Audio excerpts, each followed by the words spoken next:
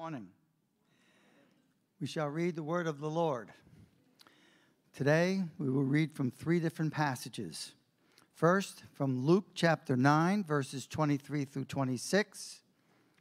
Then from the Gospel of Mark, chapter 10, verses 21 and 22.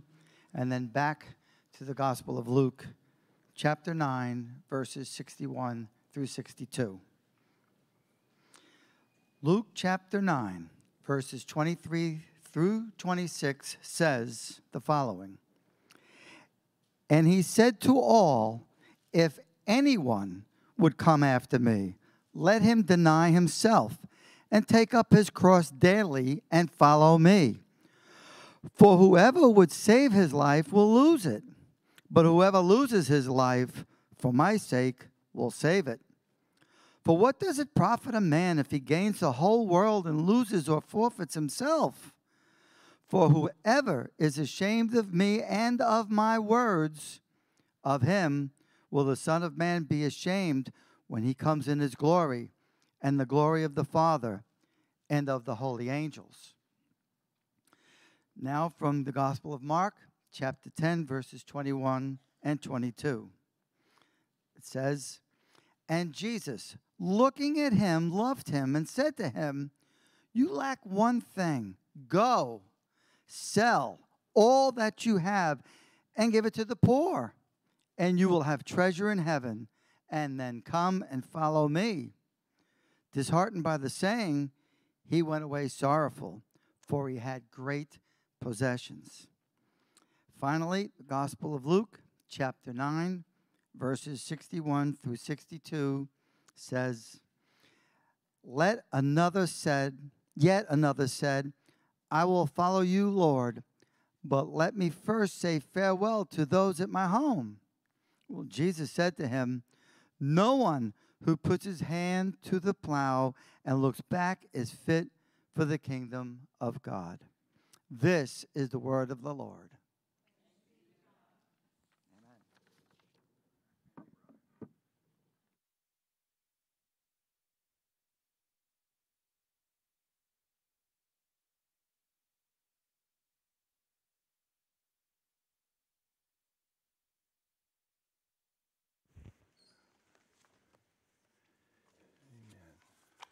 Well, good morning.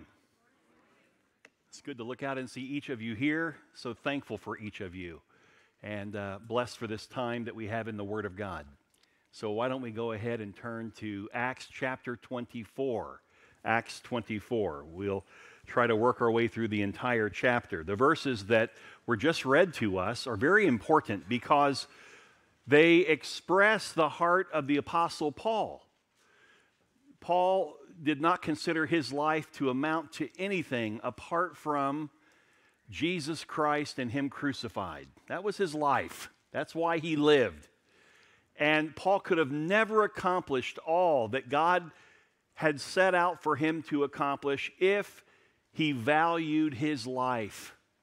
If he valued his life, his way, more than God's. And so that's where we've been in the book of Acts. We've been studying the Apostle Paul. Interestingly to me is that Acts covers the testimony of Paul, the happenings, the surroundings of Paul's life. But what it doesn't cover are the deep theological truths that Paul taught. You don't find those in the book of Acts. Oh, there's hints to them. There are threads that take you to certain theology that Paul would speak of, but the deeper theological teachings, the deep doctrines that Paul laid down are found in the letters that he sent out to the churches.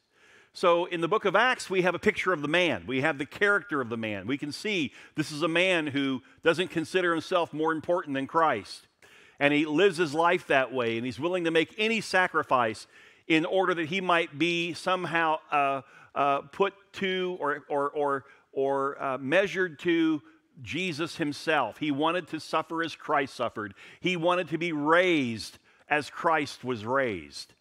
And yet there's another whole side of the Apostle Paul that we haven't studied, And we won't until we open up one of the epistles. And I don't know exactly where we'll go after we finish this Acts series here in November. I know we have a series in December on divinity that I'm excited about, and I'm going to tag team with Pastor Brenton. We'll share weeks in preaching that message through the whole month of December. And then I have a couple other ideas that I want to look at for early January. And then we'll get back into a verse-by-verse study, and I think it probably will be the book of Philippians, the letter that Paul wrote to the church in Philippi. It is a beautiful letter. It is, I think, very significant and meaningful to each of us as we read it. You'll find a lot of life application in Philippians. So we will be there, and we will learn some of these deep theological truths that Paul writes about that aren't seen in the book of Acts. But here we are, and where are we? Well, when Paul arrived in Jerusalem at the conclusion of his third missionary journey, he was really trying to pacify some of the Christian Jews by going to temple to show them that he wasn't anti-Jewish, even though he was a Christian, okay? And that he still believed in some of the customs of Israel, so he went there to practice some of the customs. And while he was there, some Jews from Asia Minor, when Paul had visited on his missionary journey, Asia Minor, many Jews were saved. So many that the Jews that were not saved were angry with Paul because they literally took away their friends. You know, now they're Christians. Now they're following Jesus, and the rest of the Jews are pretty upset about it. Well, they make their way all the way to Jerusalem for the feast of Pentecost, and Paul is there. And they see him at the temple, making his, practicing what he's practicing, which is a Nazirite vow. And they're upset. And so they spread rumors about Paul that he did all these terrible things to the Jews in their town back in Asia Minor. So Paul comes under attack, and they almost kill him. And the Romans step in. The Romans take him. They seize control of Paul. From that point forward, Paul will never again be a free man. He'll never again, in the physical realm, be a free man. So now his ministry is as a prisoner, and he spends his time as a prisoner under Rome's occupation in 3 cities. First, Jerusalem, which was for a few days, then in Caesarea for a few years. Over 2 years he was in Caesarea. And then finally, he's shipped off to Rome, where he spends the rest of his days, and then his life is taken. He's martyred. So much of Paul's testimony is littered with trials and court appearances, more so than we even think. In fact, to be honest with you, the whole book of Acts is a series of court trials. It's a series of Christians who are being held up by the jurisprudence of the day, and they're always under trial. And you would think, why would the Holy Spirit, record in such vivid detail, like take Paul, for example, all of these trials that Paul is in? We've already covered several. If you want to go back and look at it, Paul faced a trial before Gallio, and then he was sidetracked on the island of Cyprus by Sergius Paulus and somebody who rose up against him there. And then he's facing the Jerusalem Council. And then he's facing the Sanhedrin. And then as he traveled on his missionary journeys, the leaders of the temple would hold him in contempt. And he's always under trial. Now he's under trial with Felix. And he's going to be handed over from Felix to Festus. And then from Festus, he's going to go to Rome, and he's going to be handed over to King Agrippa. All these trials. Why? Why would the Holy Spirit see it so important that the details of these trials be in Scripture? And I'll tell you why. Because throughout history, but especially in the early years of the church, the life of the church, Christianity was always condemned on the basis that it was treasonous, that it came against the Jewish religion. The Jews saw the Christians as insurrectionists. These are a bunch of revolutionaries. And so all the trials basically are basic trials of treason. They're attempting to prove that the Christians are treasonous, okay? And the Holy Spirit records this for us, trial after trial, so that in every case in the book of Acts, we would see a trial we would also see that not one single time were the trumped up charges brought against those Christians ever true. We see all these trials in the book of Acts because the Spirit of God wants us to understand that we're going to always be misconstrued. We're going to always be mistreated. We're going to always be called treasonous. If you look at our day today, people look at Christians and they see Christians as terrorists, another form of terrorist. It's sad. Even in our government, in some of our agencies, they place us in that capacity. So nothing's new under the sun. Be encouraged. It didn't start here in the United States of America in our day. It started all the way back in the early church, and the Holy Spirit records it for us so beautifully. But it's abundantly clear that in every case, the Christian was innocent of the charges. And I think it's important for us to understand. Let me just put this side note in, a point of application for today, the day that we live in.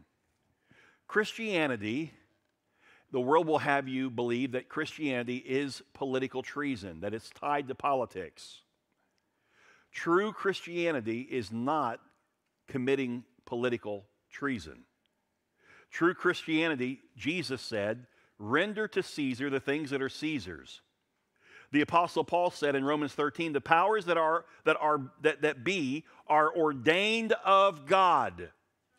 Okay? Peter said, submit yourselves to the kings and the governors and the police. Nowhere in the Bible does it promote political positioning as Christians. We can be blamed for that, and sometimes it's absolutely true. Christians that have become more political than they have become Christian. But that's not the way the Bible teaches it. Christians are not political insurrectionists. Christians should be Class 1A law-abiding citizens. The only time that, where's an amen? See, it's almost hard for you to even amen that. But the reality is the only time that a Christian is not a law-abiding citizen is when the government over us is trying to put us in a place that we would actually go against and violate the laws of God. If that happens and they're wanting us to violate the laws of God, then the Bible's very clear. Peter said, choose between God and men. And any Christian worth their salt that is truly saved will choose God, not man. And in that case, we still don't rise up and we don't act like the world, but we do stand firmly on the truth that we believe.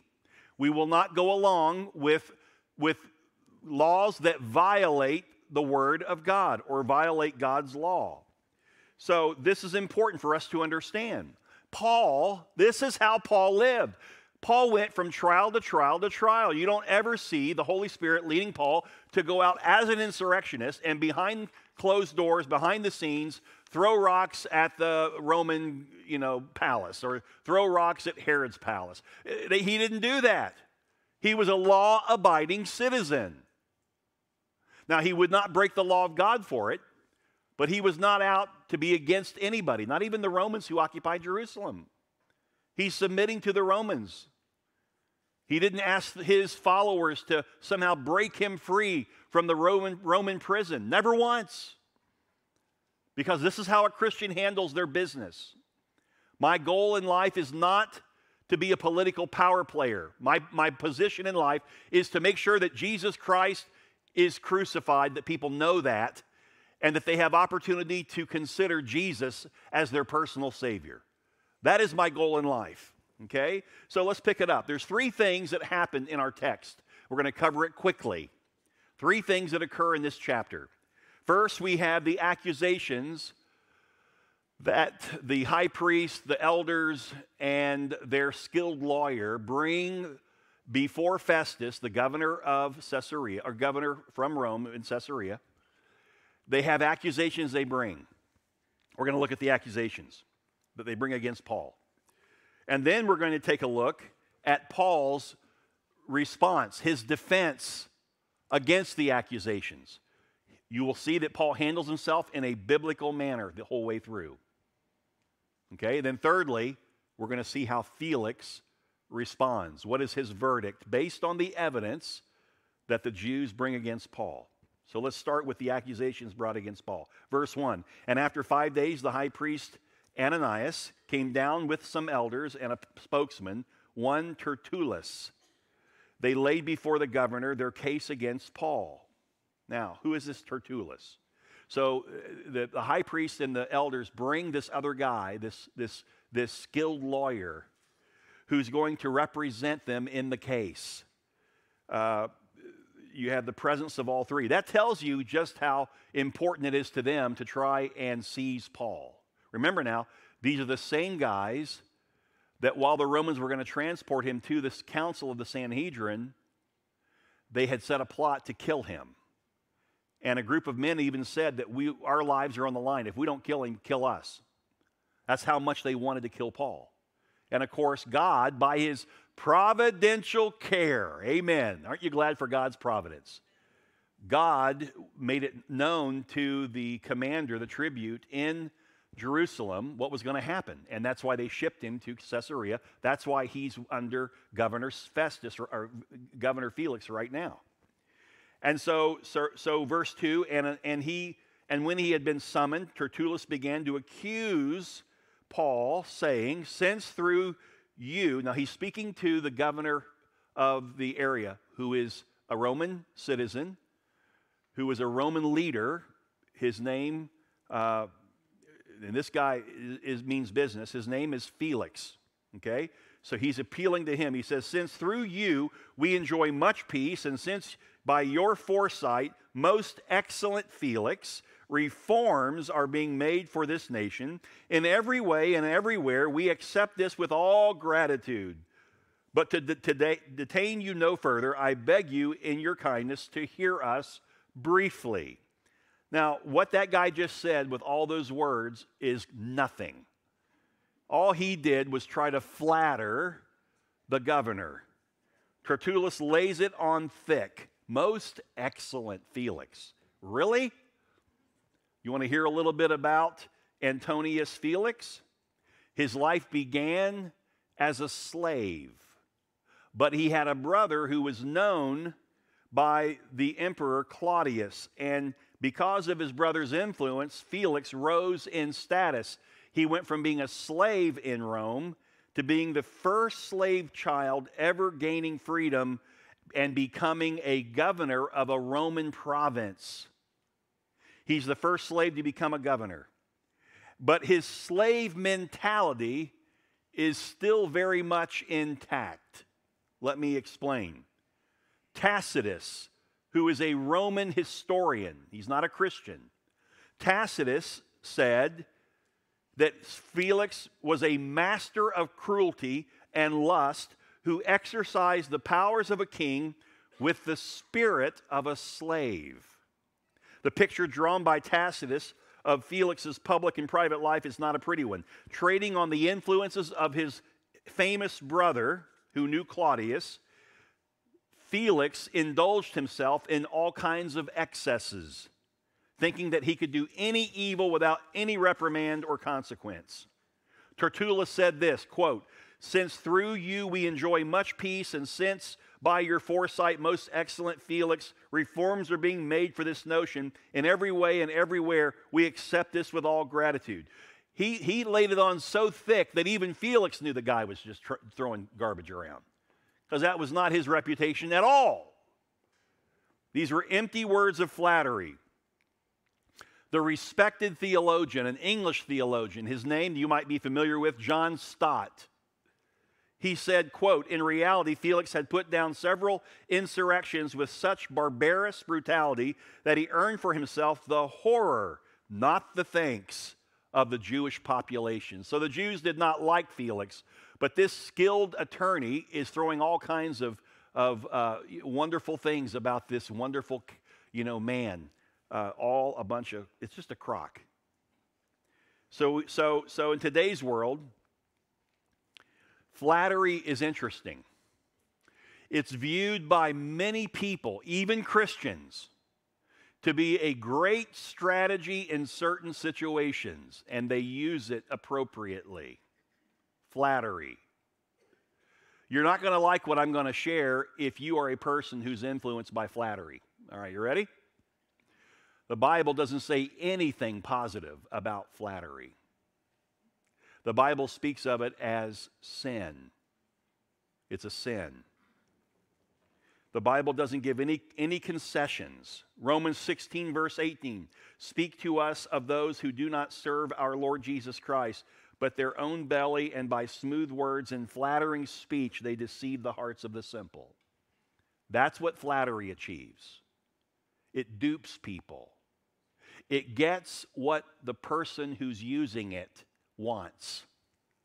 Jude 1:16 speaks of those who mouth great swelling words, flattering people to gain advantage. Look, we're not talking about saying nice things about people, but there ought to be truth in it. What we're talking about is excessive nicety. You're going beyond the truth. You're just trying to, and it works. That's why people use it. Because everybody likes, there's one name that everybody in the room knows really well and likes hearing. Yours. We're all in the same category. We like hearing our name. And when somebody speaks wonderful things to us about our, please stop, please stop. We're all given to that pride, right? And that's why people use it. 4 different times the book of Proverbs connects flattery with the sin of sexual immorality. Interesting. Many people have been seduced into immorality through simple flattery. You find someone who's never felt that they amounted to anything, whose parents told them they never amounted to anything, and they have a deep longing in their heart to be loved. And by the way, God put that desire in them. And so somebody comes along and uses flattery. What flattery in that situation is? It's lies. I used to speak to young people when I was a youth pastor, and I used to say to the girls in the youth group, and when I would travel and do youth revivals, and I would say to the girls, whenever a boy throws a line, what he's really throwing is a lie. A line is, oh, I love you so much. I want to show you how much I love you. Don't you love me back? Why don't you show me how much you love me? Let's love each other. It's a lie. It's not about him loving you. It's about him lusting you. That's where flattery comes in, to get what we want. It's not beneficial to the person that we're using flattery with. It's for our purposes. Proverbs 20:19 says, whoever goes about slandering reveals secrets. Therefore, do not associate with a simple babbler. In the other version, it says flatterer. So another word for flattery in the Bible is a babbler. That would be interesting. Somebody who uses the flattery, somebody that uses flattery a lot. And you just say, would you please stop babbling? You're actually giving a biblical approach to the whole concept of flattery. Psalm 78:36 says, man has even attempted to flatter God. Listen, but they flattered him with their mouths. They lied to him with their tongues. Their heart was not steadfast toward him. They were not faithful to his covenant. When you give God insincere praise, it's flattery, church. Insincere praise is flattery, and God doesn't want to hear it. He doesn't receive it. He's not into it. So we need to be very careful that we not fall into the trap of flattery. I know somebody who used to just irritate me to no end. They'd say, "Oh, well, bless your heart. Bless your little heart." If they gave you their whole thought in word, it would be, bless your little heart. I am going to eviscerate your character behind your back, and you're going to need every blessing you can get when I'm done with you. Bunch of lies, using flattery to try and make someone feel important when really you don't think they're important at all. They're not as good as you. That's in your view. Be careful, church. Be careful. And if you're one that uses flattery, stop it. There's not a biblical passage that sees flattery in the positive.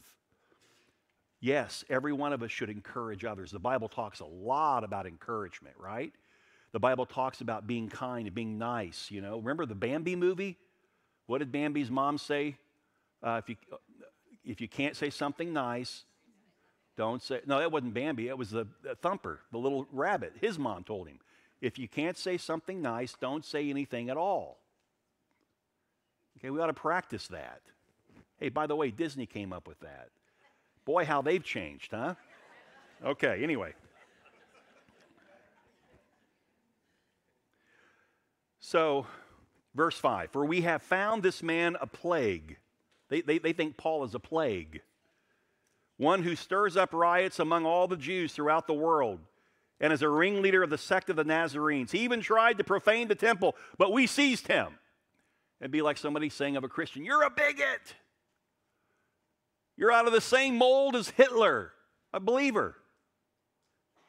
Where do they get that from? There's no truth to it. Zero. It happens today. And they're doing it to Paul. You and I should follow Paul, his lead. He faced the same persecution that we will face. The Jewish leaders in their presentation said that Paul was a plague. That charge alone speaks of a political danger. That's what they mean by that. He's politically dangerous to the Jews. He's a ringleader of the sect of the Nazarenes. A sect of the Nazarenes? He's not even in a sect. But that's how they described him. By the way, ancient Judea was filled with would-be messiahs and revolutionaries who were rising up against Rome.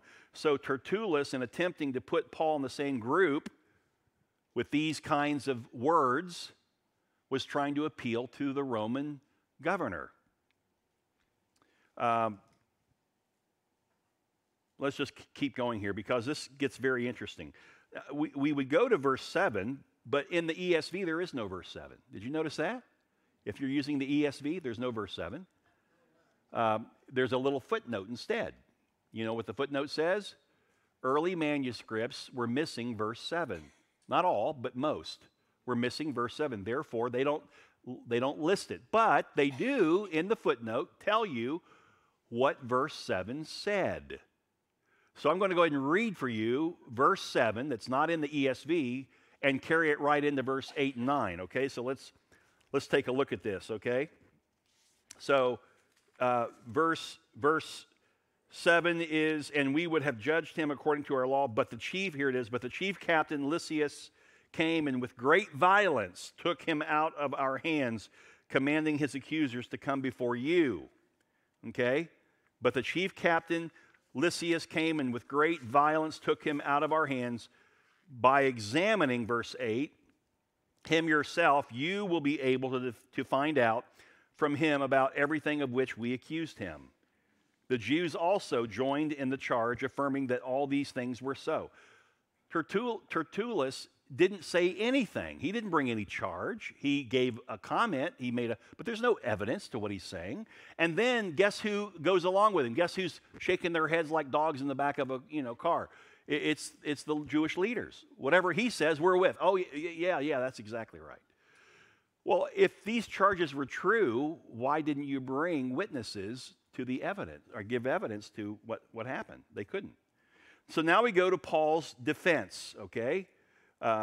Paul's defense. Verse 10, and when the governor had nodded to him to speak, Paul replied, knowing that for many years you have been a judge over this nation. That's true. Paul's not blowing the guy up like he's something special, but you have been governing for many years. That's true. He says, I cheerfully make my defense. Now, he's not talking about the man cheerfully making his defense. He's talking about himself. Paul's saying, after hearing what the accusations are and them not presenting any evidence, I'm more than happy to speak and defend myself. So that's what he does.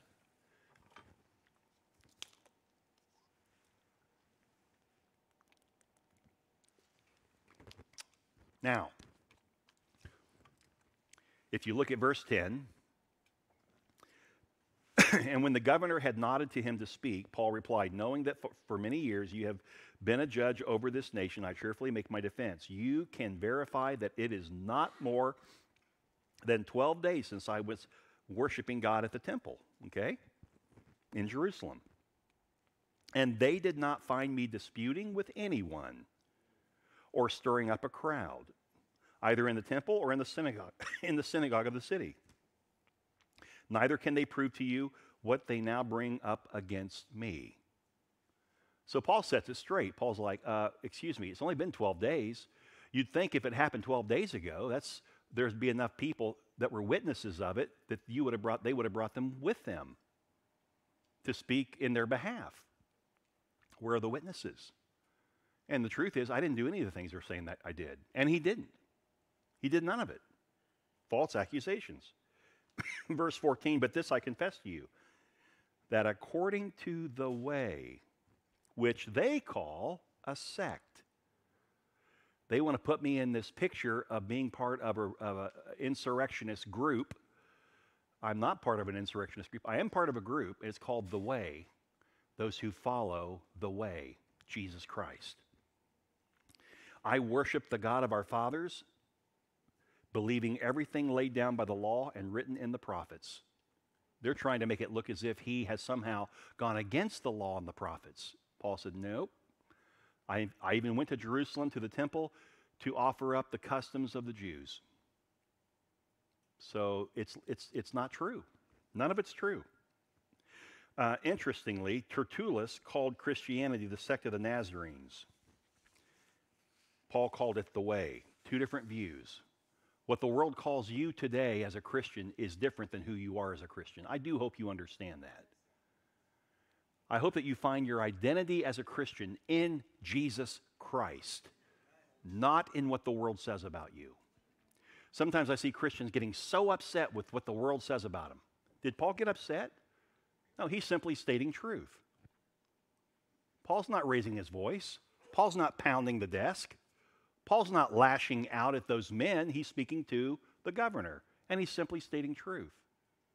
He's separating the truth from all their lies. That's how we handle things today. You just speak the truth. And when you stand for truth and the world calls you names for it, you don't worry about that. Why? Because my identity isn't found in what they say. My identity is found in who Jesus Christ is. And Jesus said, if they persecuted me, they're going to persecute you. Jesus said, the world hates me because I declare that its sins or its deeds are evil. That's why they hate me. That's why they hate you. Don't take it personal. Even if they call you names, don't take it personal. They hate God. They hate Jesus for what he represents. And what's interesting is Satan is such a cunning beast that he would actually have them, those who are calling names and lying, he would have them say to you, you're nothing like Jesus. Jesus loved people. Jesus himself said, I didn't come to bring peace. I came with a sword to separate father from mother, father from child, mother from daughter. In other words, what he's saying is, it wasn't that Jesus was against the nuclear family. It's just he's saying, if you consider anything more important than me, you're not worthy of me. So when you say to your family member, no, Jesus Christ is the Son of God, I place my hope and trust in him, and your family says, you need to stop that right now. If you don't stop believing that right now, we will denounce you, we'll break fellowship with you. That's what Jesus is referring to. It's not that he's trying to separate you from your family. The world won't have it. But because you believe in him, oftentimes it's your own family that separates. Interesting, last week we talked about the providence of God, the providence of God, how he's working behind the scenes when we cannot see him. See, some of us get all concerned when we can't see God's work. Did you know that most of God's work you can't see? If you do get a chance to see some of God's work, it's just the tip of the iceberg. So much more is happening than you'll ever know. And it's always happening. Always. And I mentioned to you that Paul was in prison in Rome, and he's writing a letter to the church at Philippi. And he talked about Lydia, this seller of purple, this businesswoman who was so successful in her business. And he met her down at the river's edge with her companions, They were God-fearing people. And he met there and he shared the gospel with Lydia and her companions. And all of them got saved. Powerful. He leaves Lydia, goes back to Philippi. They start the church. While he's there in Philippi, a little girl who had a demonic spirit on her, she was possessed. This spirit gave her the ability to do divination. She was able to tell the future through this demon that was in her. And her family was making money off of her. Paul comes along, and in the name of Jesus, he releases her from the demon. Immediately, the family is enraged because he took away their livelihood, their money. After church, someone came to me and said, Pastor, do you know? And the person that came to me, I think, is a modern-day Lydia. Absolutely a modern-day Lydia, who has reached out to help and lead people to Jesus and point them towards Jesus. And one of the people she pointed to Jesus got baptized in our church, the last baptism service, got saved. She said, did you know that that's her story? She sat there last Sunday morning when you shared it. She was shocked to hear her story in the Bible. She was raised in the part of the country where she was raised into the occult. She had the power, the ability through Satan to read palms, to do all kinds of things supernaturally. She got saved here at Vero Bible Fellowship, gave her heart to Christ, and was baptized and was set free of all of it. To the point, because I spoke to her last week, to the point that she said, it's not that I stopped doing it. I can't do it. There's no more demon that's controlling me or leading me in it. There's no influence. God has truly set me free. She couldn't believe it last week to hear her story in the Bible. Isn't that great? That's how God's moving. But see, most of us don't know that. But the reality is, God's always moving, church. In your life, He's always moving. And they couldn't lay anything on Paul. They just couldn't. There's no way. And he basically says that, you know. Verse 19, they ought to have been here before you to make an accusation. Where are they? Well, they're not there. There's a reason why they're not there. Because nobody saw it. And if they brought somebody, it would have had to have been a lie. So Christians should never be timid about or ashamed of the truth of or what people will say. Because if you walk in truth, what do you have to fear? Amen? And you say, well, I'll tell you what I fear. They're not concerned about hearing the truth. They're going to make up lies about me, and I'll end up in jail, and I'll never get out. Maybe God ordered that up for you. What? Hello? The Apostle Paul. You know what God's plan for Paul is in his life?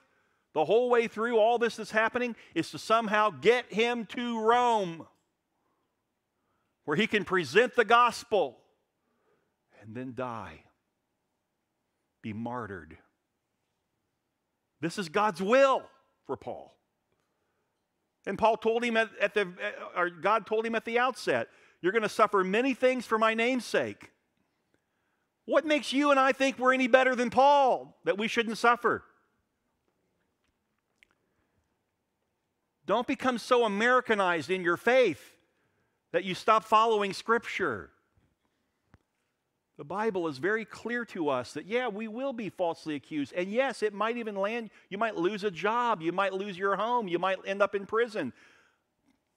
All thanks be unto God that His work might be completed in my life. That's what we ought to be concerned about. I've already determined if I have to go to jail for the things I've preached, and the things I've preached, I'm telling you right now, the woke culture, they'd love to get their hands on me, the things I've said. But I wouldn't back down from any of it. They'll never get an apology from me. Other pastors have apologized. One guy back in 2005 preached a sermon against sexual sin, including homosexuality as a sexual sin, because the Bible teaches that. Years later, 18 years later, people came to him, liberals came and said, you said this back then. You know what he did? he changed and said, no, I didn't really mean it like that. Can you imagine standing before Almighty God as a minister of the gospel and tell God why you waffled? Why you went soft on sin?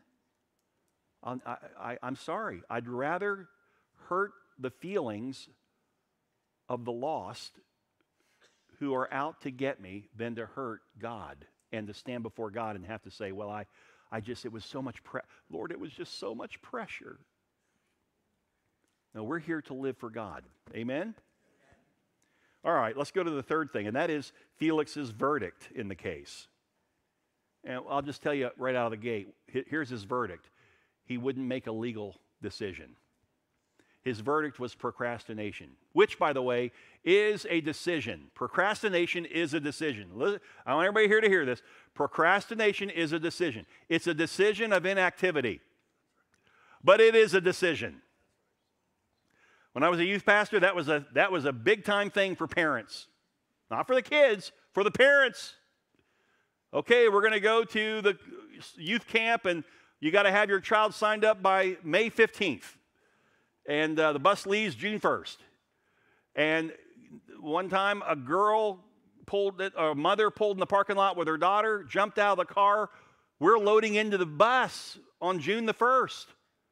And she said, oh, Pastor Greg, here's my daughter. Here's her suitcase. And we decided to go. And I said, no, you didn't decide to go. You decided not to go. No, I did not. I'm making a decision now. I want her to go on the trip. We're here in time. I said, no. You decided on May 15th because that was the cutoff for your daughter being able to go. You would have thought I was a three-headed monster spitting out gooey green slime. She couldn't handle it.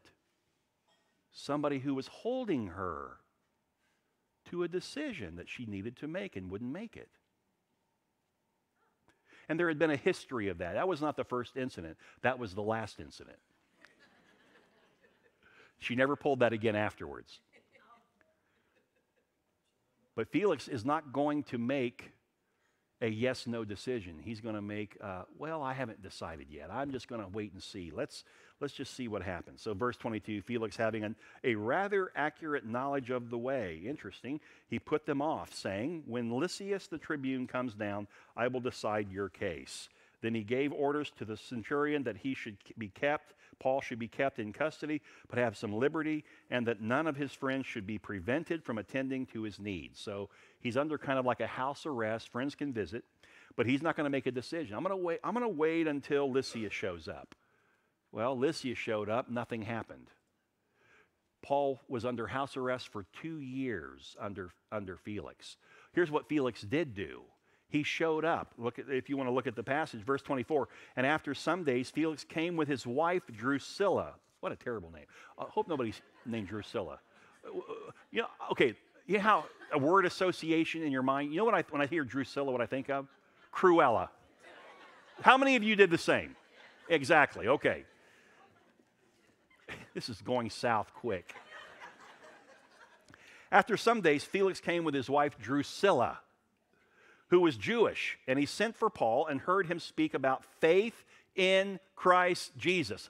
Oh, Paul's in prison, exactly where God wants him to be, doing the work of God from prison, preaching the gospel. And as he reasoned about this is good. So you got Felix and his wife sitting there, and Paul begins to preach righteousness and self-control and the coming judgment. And look at the response. Felix was alarmed and said, go away for the present, and when I get an opportunity, I will summon you. That's a political answer for, let's get the heck out of here. I want to hear about righteousness and self-control and the judgment to come. Why? Well, let me give you the rest of the story. Felix wanted his wife to hear Paul's testimony. Okay, that's not a bad thing. But who is his wife? Who's Drusilla? She was the sister of Herod Agrippa II, mentioned in Acts chapter 25. We're just not there yet. Drusilla was beautiful, she was ambitious, and about 20 years old at this point, and Felix had seduced her away from her husband and made her his third wife. Now, if that's your story, you took a 20-year-old girl, you seduced her to make her your third wife, how many of you would want to hear a sermon on righteousness, self-control, and coming judgment? So there's a reason why he's wanting to get away. And what's Felix's response? Oh, he was alarmed. And another version says he was in fear. Not that Paul was trying to preach fear, but the message of the truth was fearful to him. Verse 25, go away for the present, and when I get an opportunity, I'll summon you. Verse 26, at the same time, he hoped that, here it is, now we get the truth. Here's why he procrastinated on a verdict over Paul, which had no evidence, which he should have easily made the decision. But here it is, verse 26. At the same time, he hoped that money would be given him by Paul, so he sent for him and often and conversed with him. So what does that mean?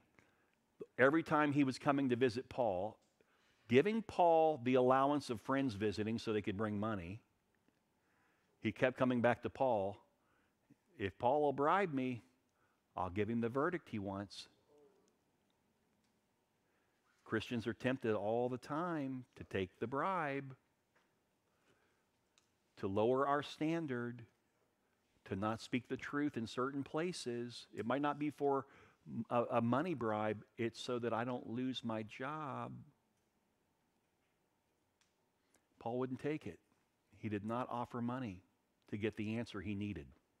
Why? Because God didn't want Paul to leave prison. God had a plan for Paul to stay in prison and finally end up in Rome. When 2 years had elapsed, 2 years, Felix was succeeded by Porcius Festus. And desiring to do the Jews a favor, Felix left Paul in prison. Interesting. So he was under the guise of a Roman governor who wanted favor with the Jews. So Paul was never given justice, even though he was not guilty of any of the charges. Do you ever feel like you've been falsely accused?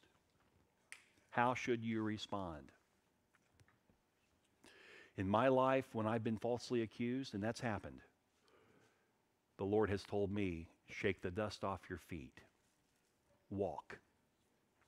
I will handle those matters. They're not yours to handle. Your life is found in me. If you go face and try to fix your name and do this and that and whatever, now your life's in your hands. Friends, I would rather have my life in the hands of the Lord than try to fix it myself. You go, because wherever God leads, He has a plan.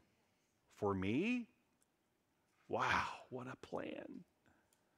That I get to be a partner with all of you at Vero Bible Fellowship. What a blessing of God for what He has done and what He is doing and what He's going to do in the life of this flock. What a blessing. We want to be where God wants us to be. Don't try to represent yourself. Don't try to fix the problem like your name means something. Hey, it doesn't matter what people think about you. It's what Jesus says about you. Live there. Amen? We're going to close. I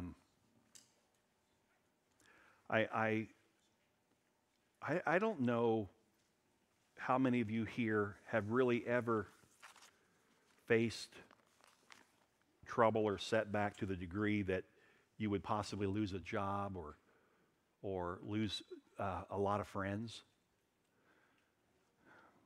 But it's going forward in this country, it's liable to happen. That's a real possibility. I'm not trying to speak it over you like that's going to happen. I'm just saying, if you remain faithful to Jesus in this generation, you could suffer greatly. But wouldn't you rather suffer for the Lord and be known as one of His followers than to win with man and compromise your faith? Let's remain faithful. Father, thank you this morning for your word. We thank you for truth. that never changes because it's absolute. We thank you for a God who is unchangeable. You are immutable. And you've never changed. And you've never changed the gospel message down through the generations based on the culture of the day. The gospel has remained the same. And those who would see Jesus, what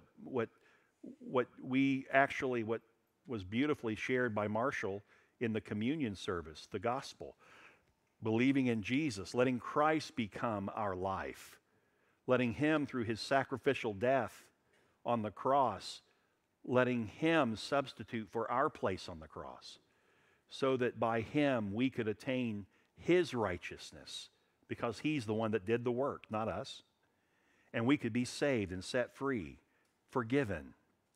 God, I pray that if there's anyone here today that is unsaved, that has not truly believed in Jesus as the Son of God and as the Savior of the world, that they would recognize their own sinfulness and they would turn from their sin. They'd repent and they would receive you by faith, knowing that your righteousness is for them. Oh God, bring salvation to those who are here that need it, that are looking for it. And Father, keep the rest of us strong in the faith. Your word in Matthew, Jesus, you said that those who endure to the end will be saved. It didn't mean that you wanted them to work hard so they could be saved. We're not saved by our hard work. What you meant was those who are truly saved by grace through faith will endure to the end.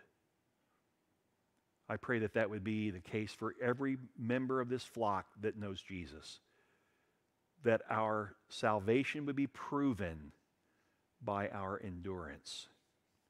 And we give you thanks for your word. Amen. Amen. Thank you, church. I was thinking about a song at the end, but I think we had talked about maybe doing a song at the end, but I just think that we just need to settle with what we've learned today and consider it in your own heart.